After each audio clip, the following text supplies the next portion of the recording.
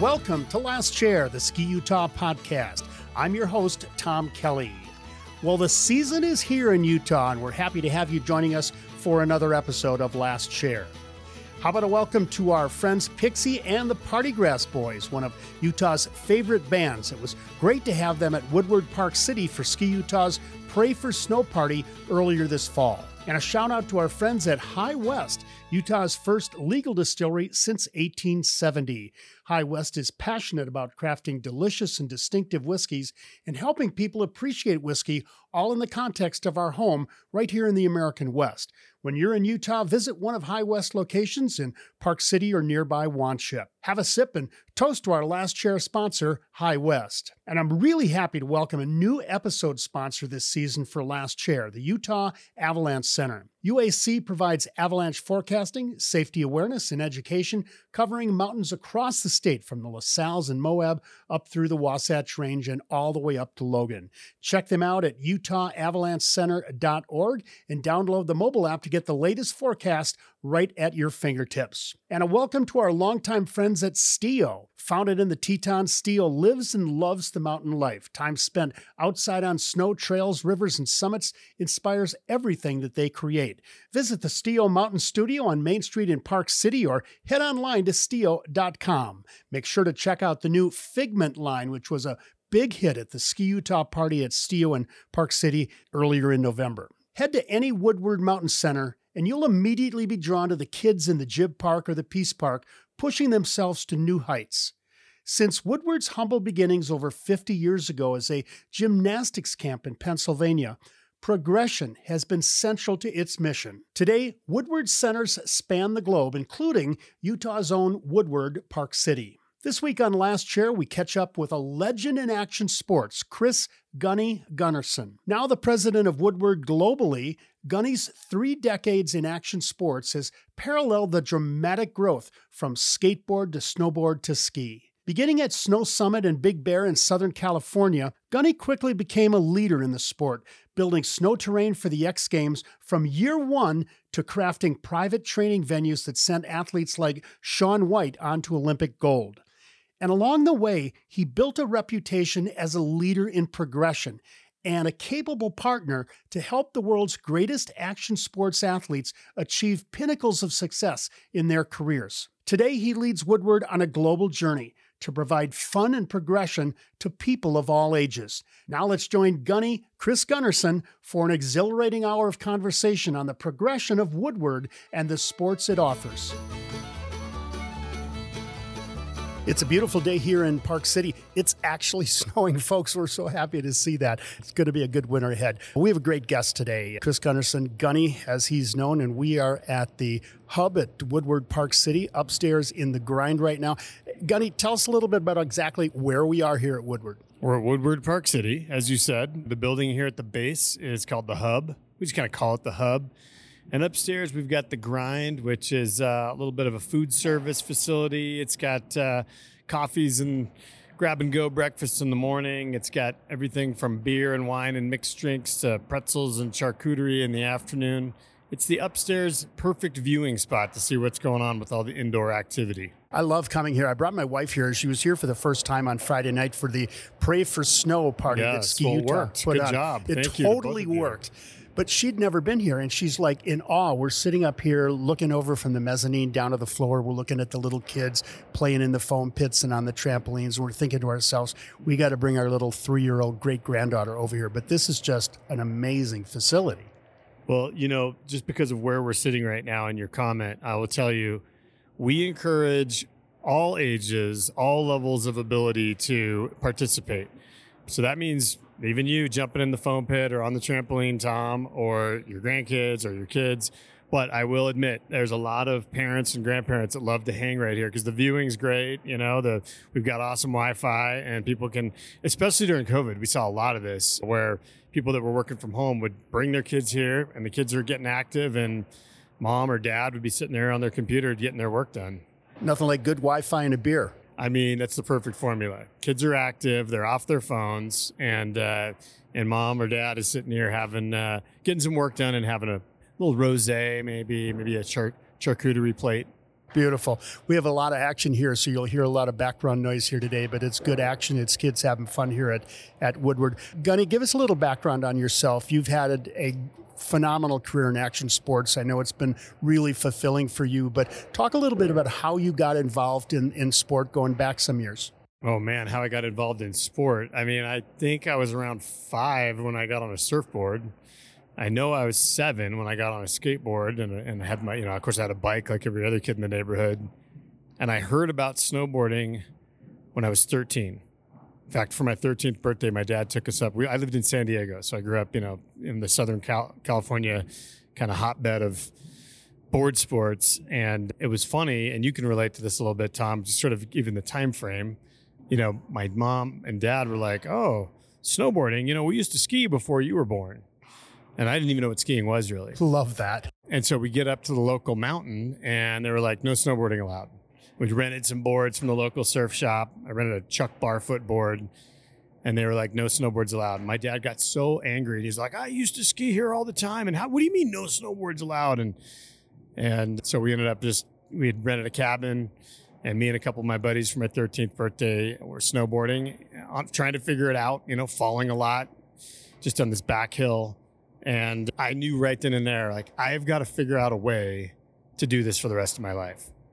And somehow I lucked out. Talk a little bit about, let's go to skateboarding, but talk a little bit about the influence there. I mean, you lived in San Diego and not far from Carlsbad, and there's a real hotbed of skateboarding. What influence did that have on you as a young boy? Well, it's kind of all I knew. And, in later years in life, sort of my high school, teen years, I was living up in the outskirts of LA. And so I was skating swimming pools. There was a big earthquake in Northridge, and there was lots of empty swimming pools. We had maps of pools from condemned buildings and houses. And so there was, we'd show up with mock, buckets, mops, and we would just like skate all these different pools. I think we skated Tom Petty's pool at one point. Was like a condemned house that he'd owned or something like that. But that was my whole life and culture, was skating and a little bit of surfing, but mostly skateboarding, and trying to find as many pathways to get up to the mountains as possible. How did you get a hold of these maps or directions to? Oh, no, we'd make them. You'd hear about them word of mouth. This is long before smartphones and the internet or anything like that. So you'd hear word of mouth from some other crew of skateboarders that there's a condominium complex that's been condemned and there's a really good pool there. And so, we started having these little homemade maps of where the best pools were to skate. Were your business wheels turning yet in your mind? Honestly, not even a little bit. At that point, it was just, living life and having fun and trying to skate as much as possible. What was your first job in the industry? Oh, in the industry? Oh, because I had a lot of jobs. I've had a lot of jobs in my life, Tom. But my first job in the industry was at Snow Summit in Big Bear Lake. I was fresh out of high school, and I was going to try and make it as a pro snowboarder, get whatever job I could on the mountain. And funny enough, I got a job with Patrol. Snow Summit at the time, being based right in Southern California, obviously was right in the middle of what I'll call board sport mecca, except they weren't quite there yet. And so I get this job as a snowboarder, but on Patrol, thinking, I'm just going to snowboard a lot. But I actually ended up really loving Patrol and really loving resort operations. I wanted to sort of become a sponge and learn everything I could. And like I said, they were a very progressive thinking resort, ski resort, and they were just starting to launch terrain parks. And none of the other Patrol guys wanted to deal with the terrain parks. And I had by my second or third year become a full cert ski patroller. I was the first soft boot freestyle snowboard patroller in existence. And so they were like, we'll make that guy go deal with the terrain park, which was called a snowboard park back then. I was actually kind of instrumental in changing it to terrain parks. I felt like this should be for everybody, even though at the time we were just trying to replicate skate parks, but on snow. And that was mainly to address a market need, because if in Southern California, even back then, we're talking early 90s, it was 50, 60% snowboarders at Snow Summit. It grew to the point of being almost 80%. And so unlike the rest of the ski resort industry, where snowboarding was a very, very small percentage, those mountains were a high percentage. And so they were addressing a market need, and I was just a guy that was really interested in whatever role I could play to make the experience as good as possible for snowboarders and emerging freestyle skiers. Did you get many skiers dropping in? Originally, not very many, no. But over time, that was a real paradigm shift. And, honestly, I'd say the terrain park movement, which really was born out of Big Bear, I think also was a paradigm shift in the entire world of winter sports, in the sense that, again, right there in Southern California, it was meeting a market need. But as it became a broader national interest of how do we deal with these rowdy snowboarders and contain them, and now there's freestyle skiers that want to do the same kind of stuff, like we should just give them their own venue to do that kind of stuff, keep them in a little contained area so they don't screw with the rest of the mountain operations. But who knows how to do this kind of stuff? And that is actually when I saw a business opportunity. So you raised your hand. I sort of raised my hand. It was a collision of two things happening at once. One, I was starting to think about how to constantly evolve and elevate the experience on the mountain. Better grooming, better design, better layouts. And then the second thing that happened, which was a huge milestone, was the Winter X Games was born. So in 1997, the very first Winter X Games happened at Snow Summit. And by default, because by now I'd left patrol, I was now running the terrain parks and running what was called snowboard marketing at the time. And here comes this of course, we'd heard of the X Games because the first X Games that happened in Rhode Island had happened a year prior. And now they're bringing it to snow. And it was kind of a crazy event that first year. But I ended up, my team and I led the design process and the build for the half pipe, the slope style, the border cross, the big air. We even had a wacky downhill in the snow mountain bike race. There was a ice climbing wall that was melting like crazy the whole time. And from there, as the X Games decided to expand and do more winter events, and then it became an annual, Super Bowl of freestyle winter sports, I became initially the lead designer and builder of all the courses. And then over time, that role grew to well beyond that. Let's go back to that very first X Games. There was no template really for this. As you were designing the features to be used in that big event, what was your roadmap? I mean, who was leading you, or how were you guys coming up with the innovative ideas and what to build? Well, I would actually say we had a bigger head start than even ESPN in the X Games, because they'd never done anything like this. They just knew they wanted to showcase, these sports on the winter side. And so we'd already been building parks, and we'd been building big air jumps and half pipes. And so it was really just coming up with, where we would put them in that would work in a competition format. And so again, that's kind of where I, by default, ended up being a helpful participant in the early stages there. What was really interesting was that because ESPN owned the X Games, this was a property they owned and they were launching, all of the people who worked on it from the production side were from NFL, NCAA, basketball, hockey. And most of them were sort of irritated, like, I can't believe I got to do this stupid thing with skateboards and snowboards. What is this? I do college football. But one guy in particular who was he was the head of ESPN's hockey.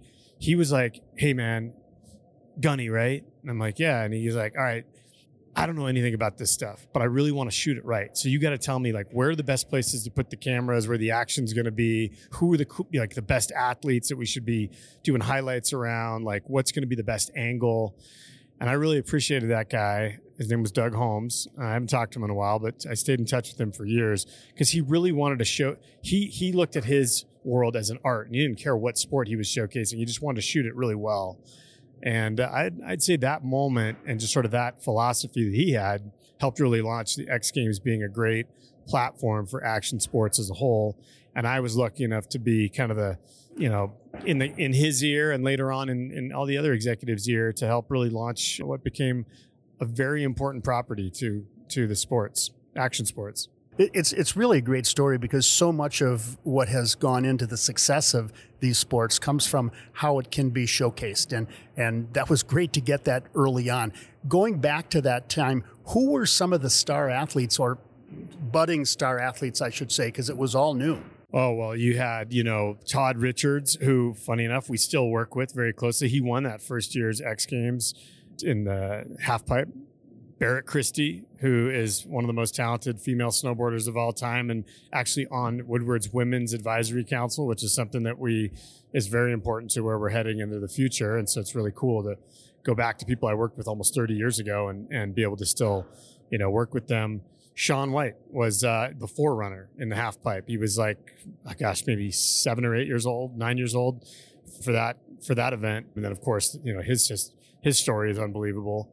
That was his home mountain. That's where he grew up, was Snow Summit. So I've known Shaun and his family since he was, a little kid. I could go through along with Daniel Frank, won the slopestyle. He's a Norwegian snowboarder. And man, there's a ton of them. Sean Palmer, I remember watching him walk the border cross course, and you'd never seen anybody in snowboarding do something like that, where he literally walked the course because he wanted to know every place he could make a pass or a move. And he just didn't have a lot of that race mentality in freestyle snowboarding. And yet he brought it over from motocross and his experience as a ski racer. So yeah, that's a very wistful era for me, for sure.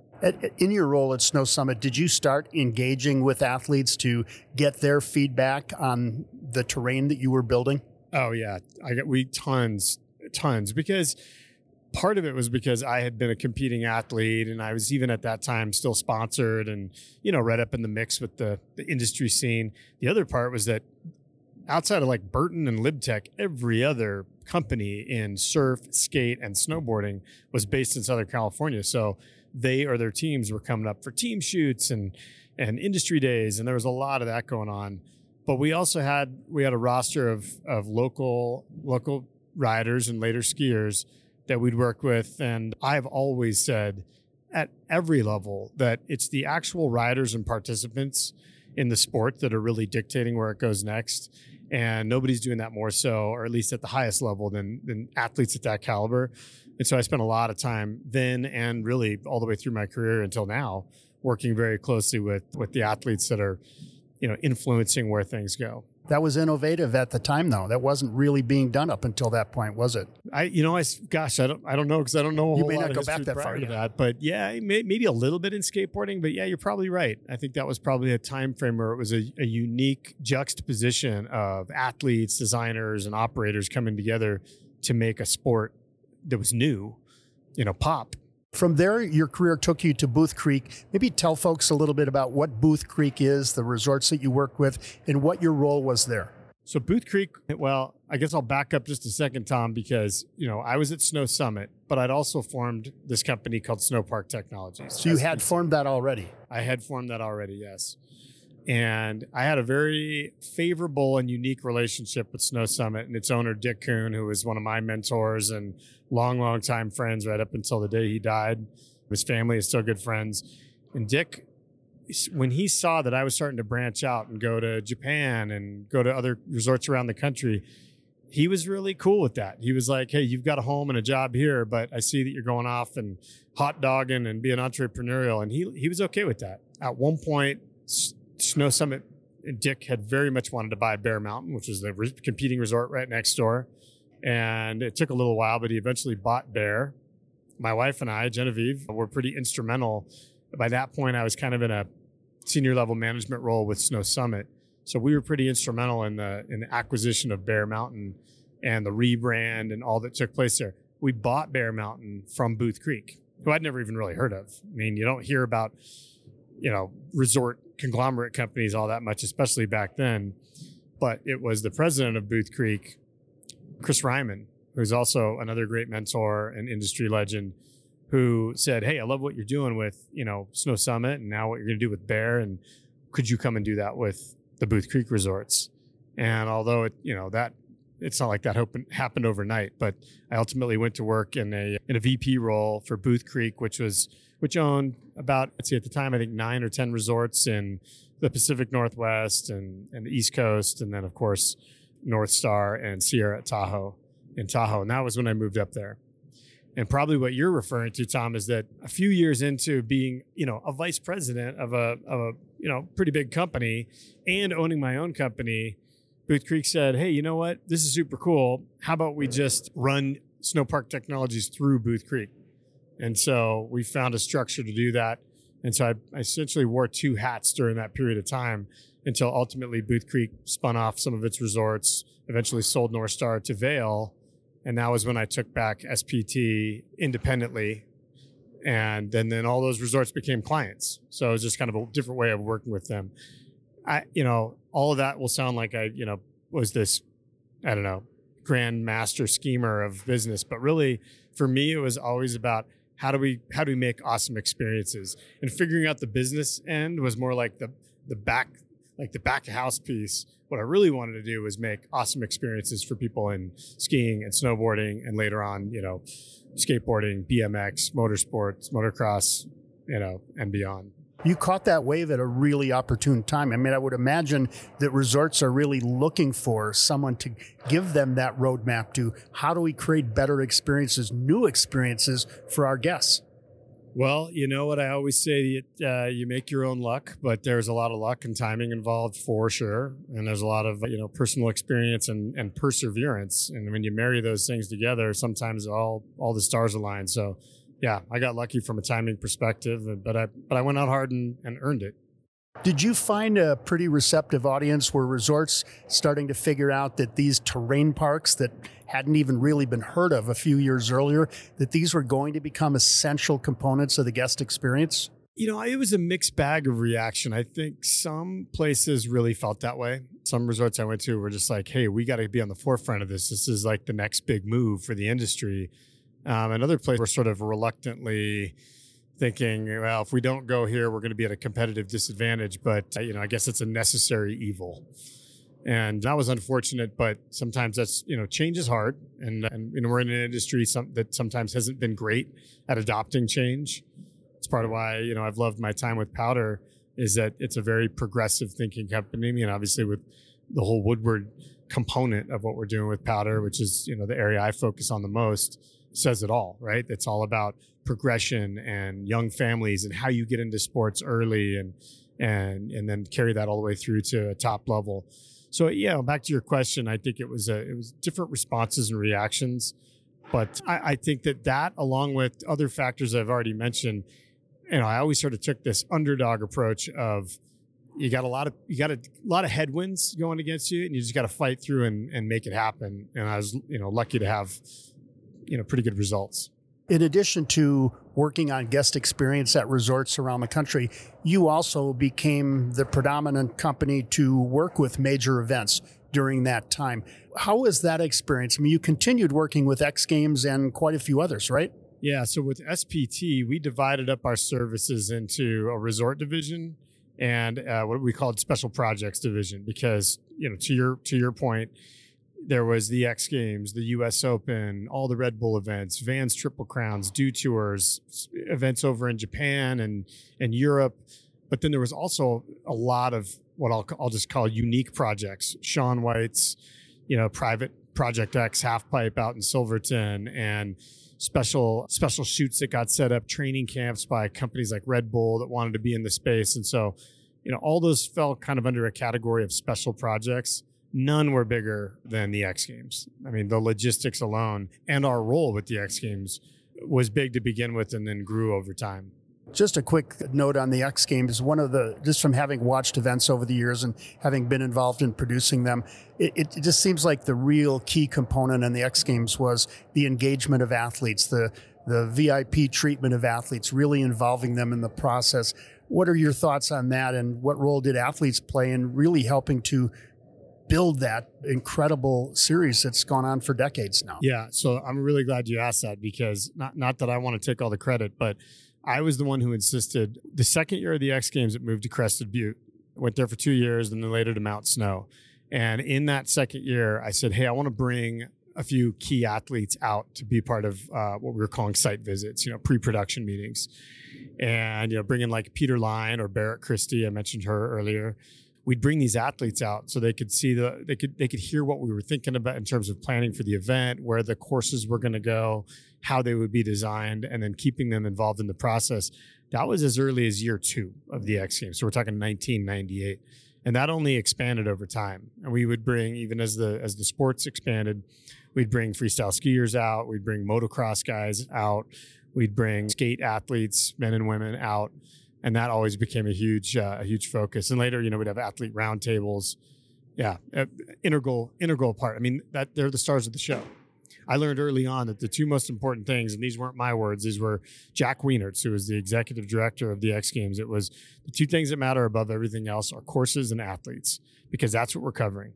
we're covering these athletes and with the athleticism, that the show they're going to put on, and they can only do their best if they're on courses that are good enough to showcase their talent. So that always has been and continues to be a philosophy I deeply believe in.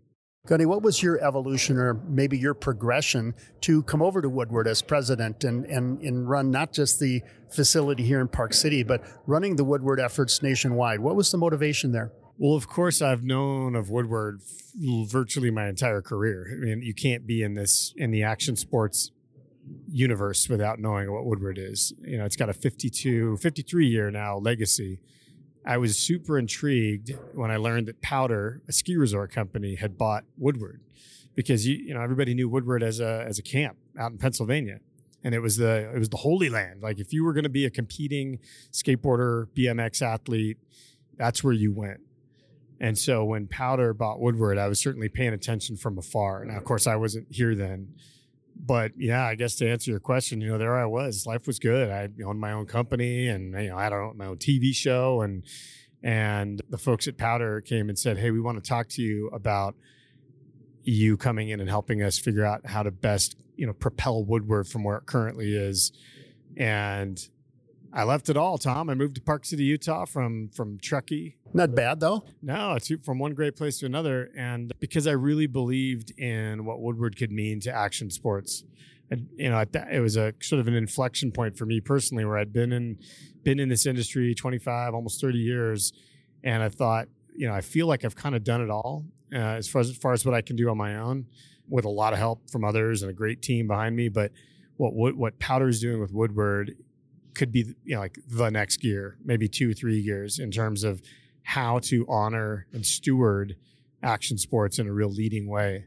And so, yeah, rolled the dice and moved out here with my family, and love living in Park City, but really, really love what the opportunity is at Woodward currently and where it continues to go. I want to get into the philosophy and talk more about the programs, but just from an operational perspective, can you give us a little rundown on Woodward and its different locations around the country? The best way to sort of break up Woodward starts with its kind of global ambition, which is, to be the leader of action sports experiences. And that means a whole bunch of things in a whole bunch of places to lots of different kinds of people, because we're in summer sports, we're in winter sports, and they all have their own unique culture and their own process and their own paths of progression. And so finding the right way to do that across the board is a big focus. We've kind of broken down Woodward into what I'll call 4 different categories. We have the original overnight camp category, right? That's our Woodward, Pennsylvania, Woodward West out in Southern California. We now have mountain centers. We're sitting in one right here, Woodward Park City. We classify that as a mountain center. It's not quite a ski resort, even though it's got elements of a ski resort, but it has this whole indoor facility. There's outdoor facilities, and of course, there's lift served mountain facilities. And Woodward Tahoe out in Truckee is the other one. And then we have what we call Woodward Mountain Experiences, which is where we've integrated Woodward into a broader ski resort business. Take Copper as a perfect example, where it's got a hub facility like this. It's got the on-mountain Woodward Mountain Park and all the programming that comes with it. And we've done that at multiple locations. And then finally, and it's still in its what I'll call development stages, would be Woodward Urban, where we're bringing the Woodward action sports ecosystem and culture and programmatic awesomeness to more metropolitan environments. And you may have seen we announced Woodward Sydney this time last year, which is in development currently, and we have plans to keep going and currently are in the process of looking for where we think the best locations are to do just that. All of that, Tom, is completely wrapped up in how we program. It all comes down to programming and progression. And when I say that, what I mean is, yes, Shaun White, even to this day, still loves to come here to Woodward Park City and train in the half pipe. He is at the highest level of the sport. So is Danny Davis and Red Gerard. So are Ryan Scheckler and Ryan Nyquist and all these other athletes we work with. But it has to start somewhere. And so we put equal emphasis onto how do you get into skateboarding or BMX or mountain biking or snowboarding for the first time. And we've created these environments and the programming that goes along with these environments and the coaches who will allow people from a completely entry level, regardless of what your age or gender or background is, to figure out how to get into these sports from an athletic standpoint, but also from a cultural standpoint, because that is really one of the things that pulls all action sports together. And that is, what we're really focused on doing across Woodward. That's the kind of the common denominator, is how we take action sports and make amazing programming to support those sports. And I'll say one more thing on that, is that each one of these sports has its own unique culture. The industry, the athletes, you're familiar with that in alpine ski racing. It's got its own unique identity. So does snowboarding, so does skateboarding, so does BMX, so does mountain biking. So to be culturally relevant and to be aligned with the right athletes that are driving the sport forward, the coaches who are passionate like like all of us are about these things, that's kind of our sweet spot. And then wrapping it all up together in one umbrella, that's Woodward. I want to go back and touch again on the coaching program that you talked about. And one of the things that has really struck me just coming out and watching the kids right now down on the floor is it's not just a free-for-all where the kids are just out doing whatever they want. You have people not so much to supervise them, although I know that's probably a part of it, but to help them, to assist them, to figure out, hey, what do you want to do next and how can I help you progress? Humans want to fly. They want to move their bodies. They want to challenge themselves, and all the way from the youngest ages. And you can hear the kid right behind me. He's jumping on the trampoline. He's figuring out how to move his body in the air, whether he's doing a backflip or just monkeying around. And yeah, we have zone coaches. We have all kinds of an entire array of different types of programming, from casual, easy fun, all the way to, very focused clinics and training, so that people can get better. It's human nature to want to get better, whether you're a golfer or a swimmer or whatever your thing is. And our thing is action sports, and this is where you can do it. And we've got the right people and the right tools and environments to do it. So just to talk a little bit more about Utah, last winter you introduced, I think it was a Woodward Mountain Center at Snowboard. And I just loved where you put that. Talk a little bit about that program and what your learnings were from that first year experience here at Snowboard Utah. Oh my gosh, what a great project. It was so fraught with challenges because, as you know, we had so much snow over there this last year, and that led to operational challenges with avalanches and avalanche control.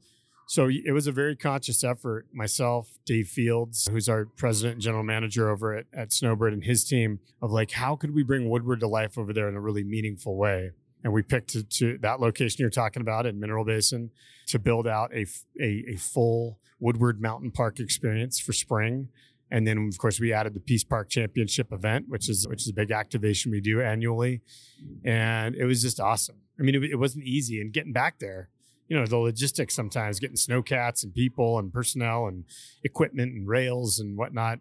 But man, was it cool. And here in the state of Utah, it was so awesome to see how many people came out and checked that whole thing out in spite of challenging weather and, the road closed a few times because of the mudslide and whatnot. But that is something that, let's just say, we're thinking real hard about again.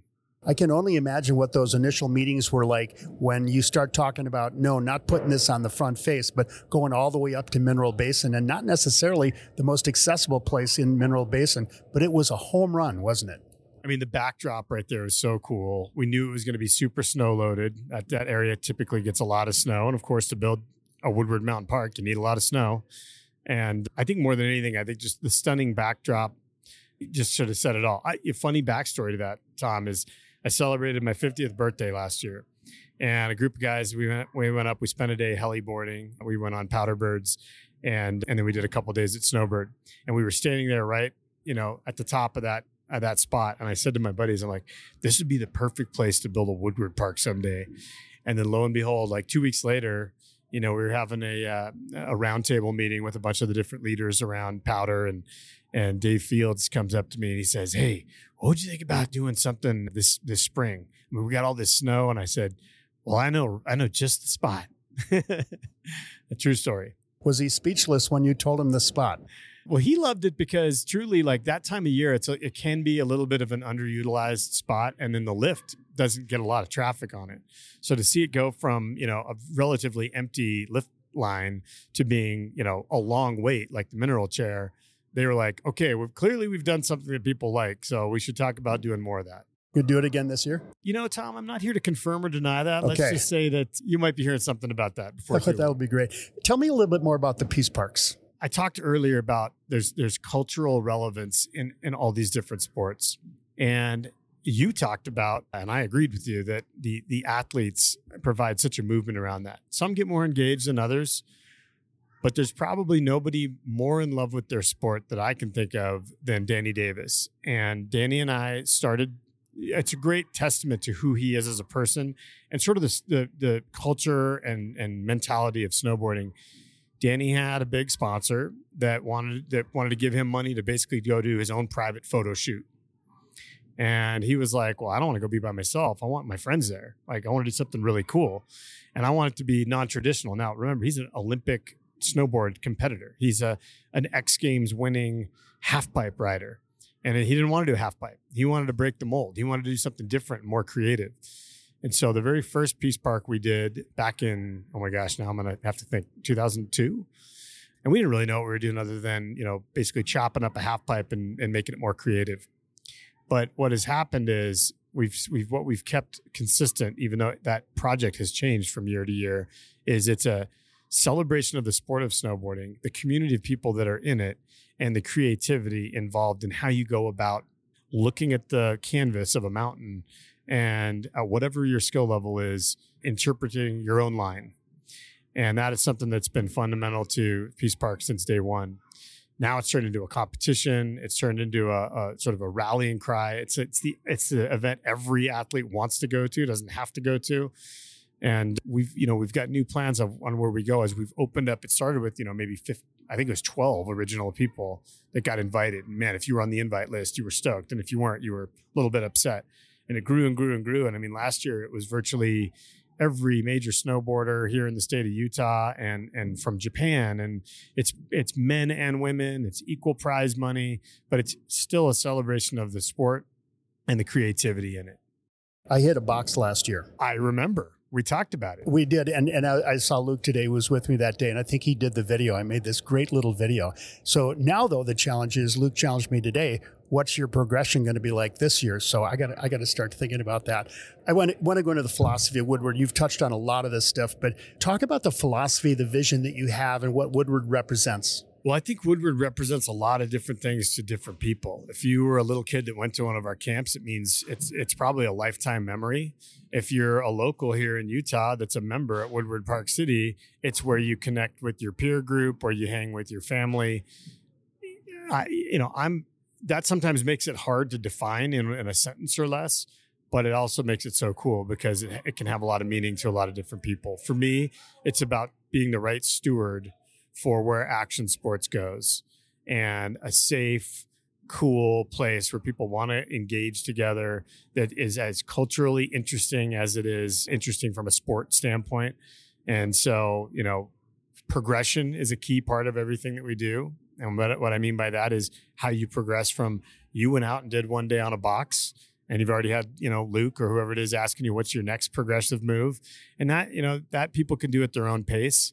And, I aspire to have Woodward be the place where people can feel like they're progressing at their own pace, doing it with the best tools and coaches possible, and doing it with their like-minded friends or family in a really, wholesome way. And, I'll just, go on a little rant here for a second and say that we are living in a strange time, right? We're in the post-COVID era. There's a lot of divisive nature out there. I got 2 teenage daughters, kids that are on their cell phones, adults that are on their cell phones all day long. What makes me happy is you can wash all that away in the background and come here and do something physically active, mentally stimulating, and makes you feel like you're part of a tribe. Like I feel like I'm part of a tribe of action sports enthusiasts. And, I get stoked when I look around and see, the people that I consider kind of my people hanging at Woodward. That's what it's about.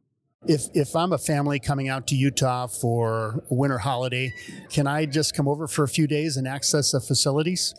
Yeah, and I think I'm so glad you asked because especially with our mountain centers in Woodward Park City specifically, we have a membership here, you can be a member. If you live in the area, you're in Salt Lake, you're in Park City, you can come join as a member, family member, and you get access to the facility, but you also get access to all this different programming we offer.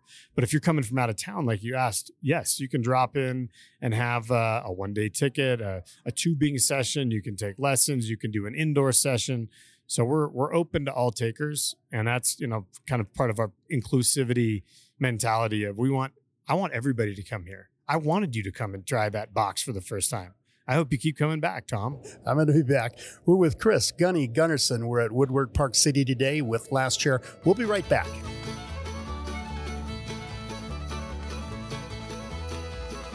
We all know how Utah is blessed with amazing snowfall.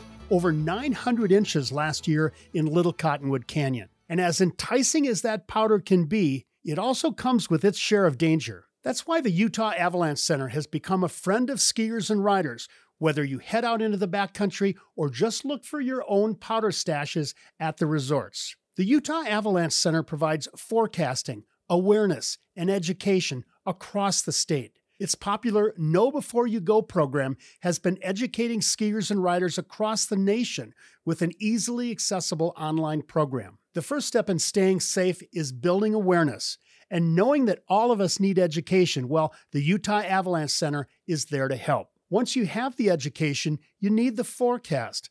Again, the Utah Avalanche Center has the tools that you need. Check out the UAC website at utahaavalanchecenter.org. Check out the early season classes and also gear up with the UAC mobile app for daily forecasts that will help you assess the danger and plan a safe day for you and your friends. That's utahaavalanchecenter.org, your first stop for staying safe this winter. Now let's get back with Gunny at Woodward Park City on Last Chair. We're back on Last Chair from Woodward Park City this week with Chris Gunny Gunnarson. And Gunny, you've had amazing experiences with athletes, hundreds and hundreds of them, and some of the greatest champions in the sport. But I wanted to just maybe look at three athletes that you've got some fun background or fun stories with. And I'm going to throw out a few, but first one, Jamie Anderson, Olympic champion. Oh, yeah. Multiple-time Olympic champion in multiple disciplines and too many X Games medals to even count. I'm sure there's a stat out there, but I bet it's definitely, I think she's at one point she was the winningest X Games medalist ever of any sport and either gender. I've known Jamie since I think she was 13. She's a Tahoe born and bred snowboarder. She comes from a big family. She's got a bunch of sisters.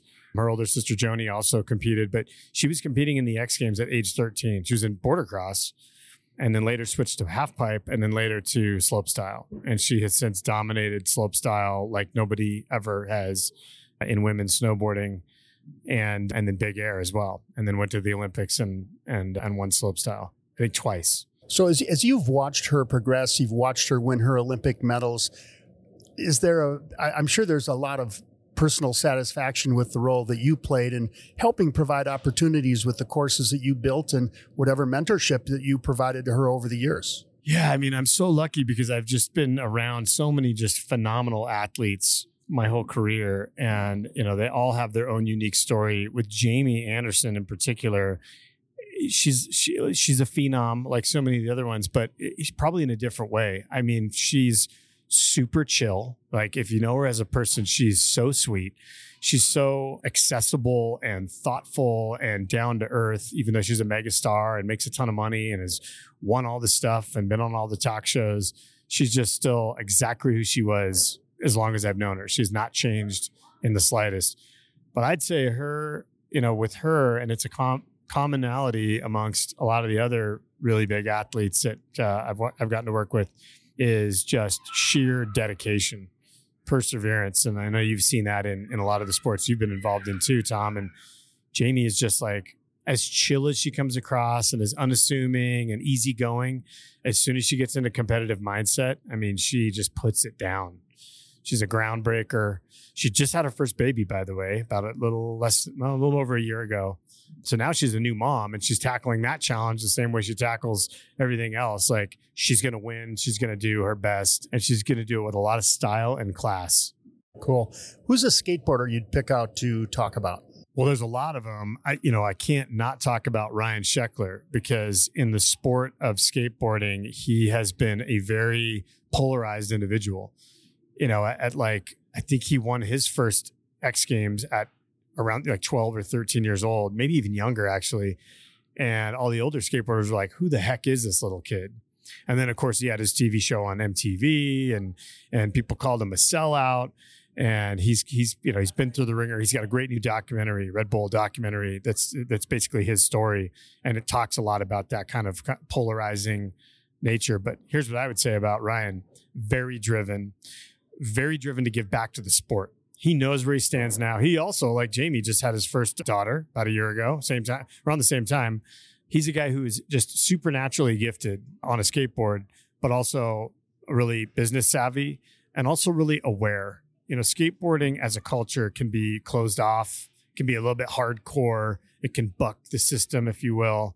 Ryan has a little bit of that edge, but he's also knows how to play the game, right? And it served him really well in his career. Now he's in his 30s. He's still, I think any skateboarder no one would deny how talented he is. But he's part of our Woodward program. He's our signature athlete in skateboarding. And that's not just a name and a face and a contract. He gets out, he is involved in how we build our programs, how we coach, how kids stretch, the food they eat. He's big on hydration, and he shows up to our camps and he's like out there stretching with the kids. He's coaching with the kids, and you don't see a lot of that in action sports, but especially not in skateboarding to the degree that he does it. So, driven guy, extremely talented, but really, really about giving back to the sport of skateboarding. Cool story.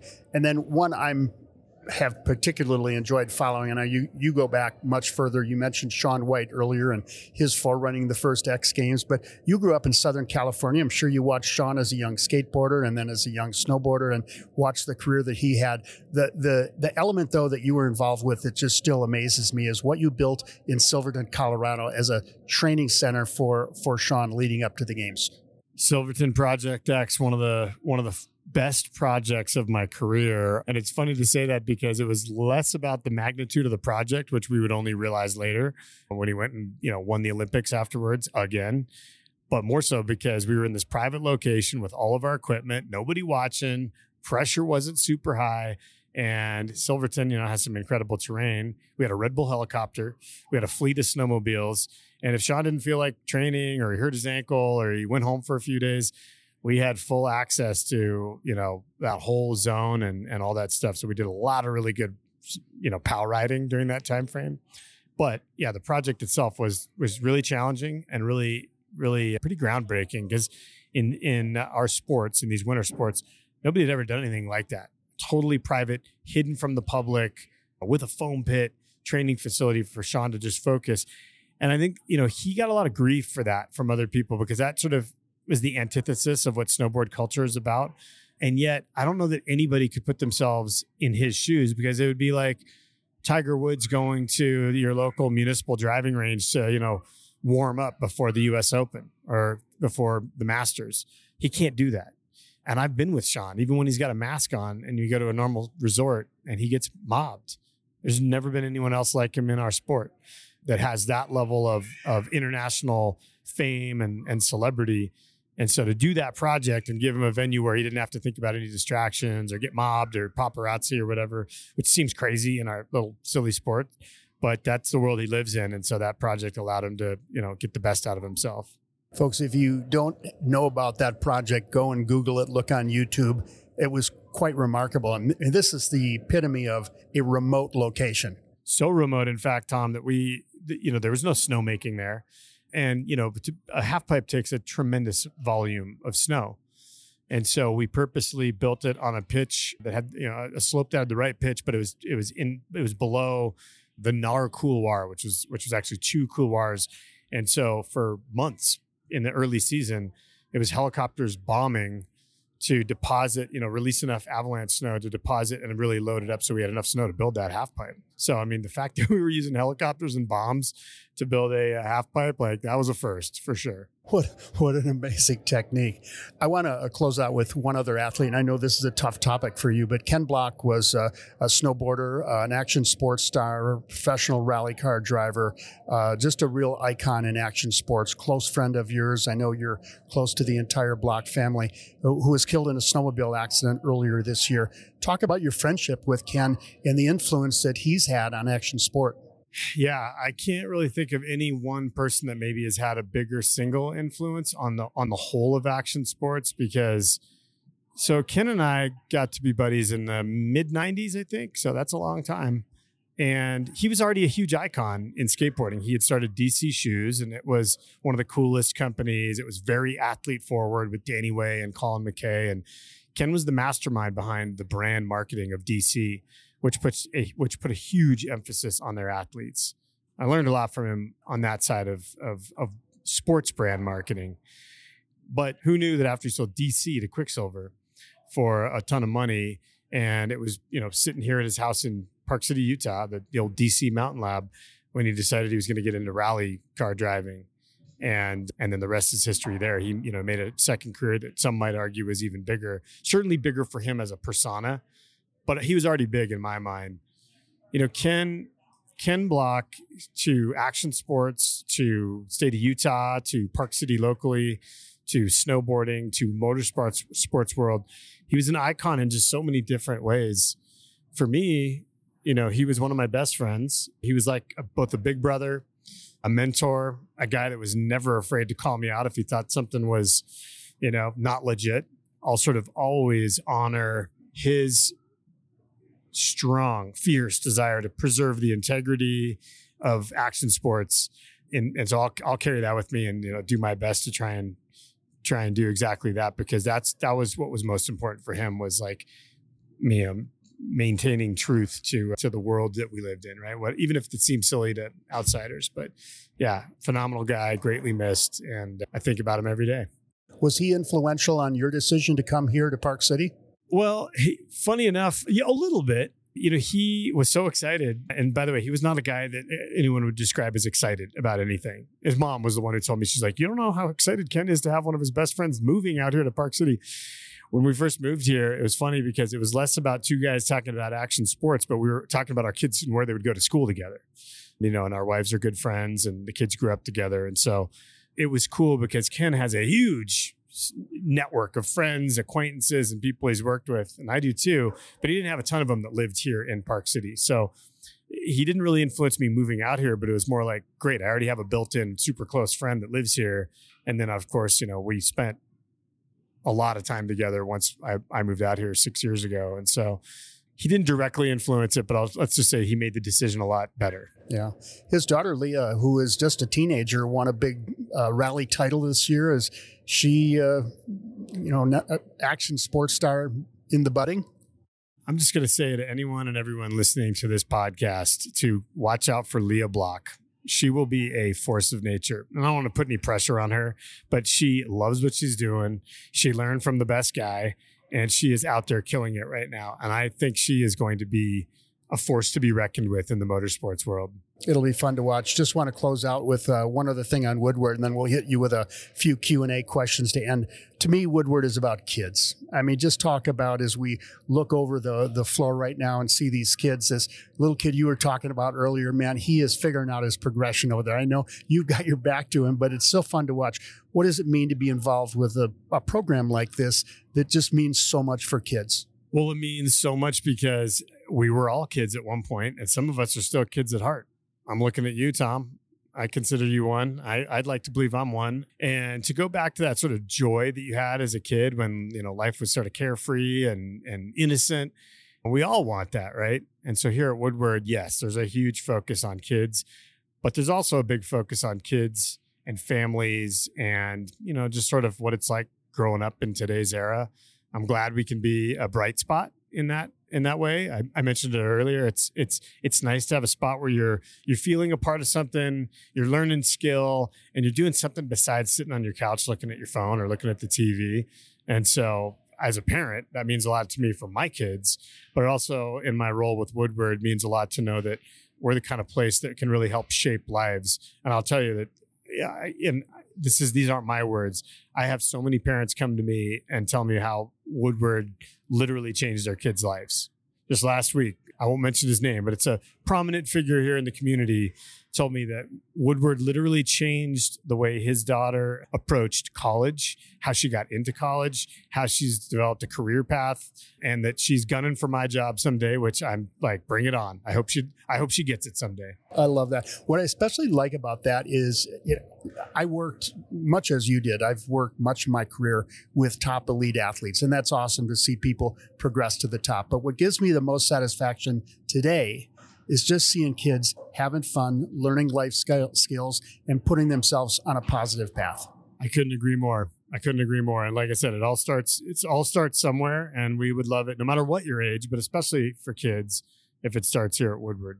We're going to close it out with our fresh tracks section, a few Q&A questions, simple one to start. You've been living here in Utah for a couple of years. Do you have a favorite ski run, snowboard run, I'll say? Oh, gosh. Well, I'm going to have to, it's probably over at Snowbird. Well, it's probably in the backcountry on Powderbird, to be honest, but that's okay. It's got to be here at Woodward Park City, man. Doing the Peace Park run, trying to see if I still got it. Love it. I know music has been a big part of your life, and you've had an opportunity to get close to a lot of musicians. I was wondering how many times you've been backstage for Metallica. For Metallica? Probably 5 or 6. 5 or 6? This year? This year. That's awesome. Any others you want to put into that category? Oh, man. Just 2-3 weeks ago, I was backstage with the Foo Fighters in Austin, Texas, at Austin City Limits. And a great friend and mentor of mine who I'd love to give a shout out to, John Silva. He manages the Foos. He's got a connection to Utah because he also manages Beastie Boys, and Adam Yauch, lived here in Utah for a while. Actually says Utah in a Beastie Boys song. Talks about flying out to Utah to hit the slopes. So John Silva manages Foo Fighters, and it was his birthday. And so we were on stage. I was with him and his wife and a couple of our other friends and looking at a sea of 100,000 people, and then backstage afterwards. So yeah, that was pretty special. Love it. Did you have an athlete hero when you were growing up in San Diego? Oh man, I had so many athlete heroes growing up, and I'd say they changed over time. But if there was one that remained true, and the earliest one I can think of is Stacy Peralta, actually. Skateboarder, Dogtown, now he's a famous movie producer and director, but he was part of the original Bones Brigade. He was the one who incorporated the team concept, of the Bones Brigade concept with Pal Peralta, which included Tony Hawk and Steve Caballero and Mike McGill and so many others. I'd say Steve Caballero is another one too, but it really all goes back to Stacy Peralta, who also is very much about keeping it real and keeping it true to the sport of skateboarding. How about your favorite après spot in Utah? Favorite après spot? Oh my gosh, I'm going to have to think about that. I mean, it's usually at one of my buddies' houses that lives in the colony. But you know what? I'll say the Cabin. My friend John Oswald owns the Cabin on Main Street. I love going there, a little après. Beautiful. How about your favorite Utah desert adventure? Well, I've got a few of them. I'm going on one. I'm actually taking the Block kids down to Sand Hollow, just slightly north of St. George. And we're going to go rip around the sand dunes, which is one of my favorite things to do when I'm not, snowboarding or skateboarding. Side-by-sides? Side-by-sides. And I still get after it on the dirt bike. I got a paddle tire on my 450. And they say with age comes the cage. So I'll be in both. But yeah, we're going to take some side-by-sides, some Can-Ams out, and then my 450. You could get in a Jeep too. They don't go fast enough. Tom, I like to go really fast. If I'm in the dunes, I'm going really fast. Each year I would take the grandkids down. We've got a couple of Jeep Wranglers, and we would go on a Moab Easter Jeep Safari. Oh, so good. It's got a little bit too busy down there, so we kind of find our own path. This year we went down to the San Rafael Swell, and my grandson brought his dad's Can-Am. And the Jeep's no match for the Can-Ams. It was impossible to keep up with him. Yeah, I've actually got one that Ken gave me that was his fully souped up Hoonigan Can-Am. And then I got another one, and I got some dirt bikes. But yeah, we're going to go do a little Can-Am trip. But where else is really good that's a little closer is Little Sahara. That's pretty fun to go to. So, I mean, Utah is so full of amazing adventurous spots for whatever you want to do, whether winter side or summer side. It's kind of an incredible state. That, you know what? I'm going to go back to one of your Ken Block questions. Did he influence my decision to move here? I'm not going to lie to you. Many, many years ago, when Ken first moved to Park City from San Diego, I was like, dude, money's no object. You could live anywhere in the world that you want to live. Like, how did you pick Park City? And he was like, Gunny, it has everything within a 3 to 4 or 5 hour drive that I would ever want to do on a snowboard, a snowmobile, a dirt bike, a mountain bike. And he was right. And so now I know why he lived there. Yeah, it's spot on. I mean, it is just an amazing place to live. Last question. I love doing these, and these are the hardest ones. In just one word, what does Woodward represent to you and to the kids today? Progression. It's all about progression. And I'm going to progress this year. Okay. You're going to go past that box. We're going to go do a rail this time, or maybe a little jump. Oh, man, I'm scared now. But that's better than the backflip. Chris, Gunny Gunnarson, thanks so much for joining us on Last Chair. Tom, thank you so much for having me. Thanks again to Gunny, Chris Gunnarson. It was great to connect with him at Woodward Park City and learn more about the impact that Woodward is having around the country and around the globe now with the addition of Woodward Sydney. If you're a local or visiting Utah this winter, plan to check out Woodward Park City for a day or two. Thanks again to our episode sponsor, Utah Avalanche Center. Stay safe this winter. Get the education and the forecast at utahavalanchecenter.org. And a special shout out to our longtime friends at STIO. Founded in the Tetons, STIO lives and loves the mountain life. Time spent outside on snow, trails, rivers, and summits, it inspires everything that they create. This winter, STIO is excited to introduce the award-winning Figment Freeride Collection, setting a new standard in freeride performance and built to make the lines of your dreams a reality. At the Ski Utah party at the STIO Mountain Studio in Park City in November, the Figment line was all the rage. It's definitely gear to consider for your own kit this winter. View the Figment jacket and bib and STIO's complete lineup of ski and snowboarding apparel by visiting the STIO store on Main Street in Park City or simply going online to stio.com. The Ski Utah Last Chair podcast is brought to you by High West Distillery. Follow our whiskey adventure on all social media platforms at Drink High West. And remember, sip responsibly. High West Whiskey, 46% alcohol by volume, High West Distillery in Park City, Utah. If you like the podcast, share it with a friend and leave us a review. And make sure to subscribe to get every episode delivered directly to you. Make sure to check out our season opening episode with U.S. Ski and Snowboard President and CEO Sophie Goldschmidt, and also episode 2 with Utah free skier Alex Schlope. To close this out, let's welcome our friends Pixie and the Partygrass Boys. Watch for them on tour this winter and stay tuned for some new music coming out later this season. I'm Tom Kelly for Last Chair, presented by High West. Have fun. It is a great day to ski. Oh!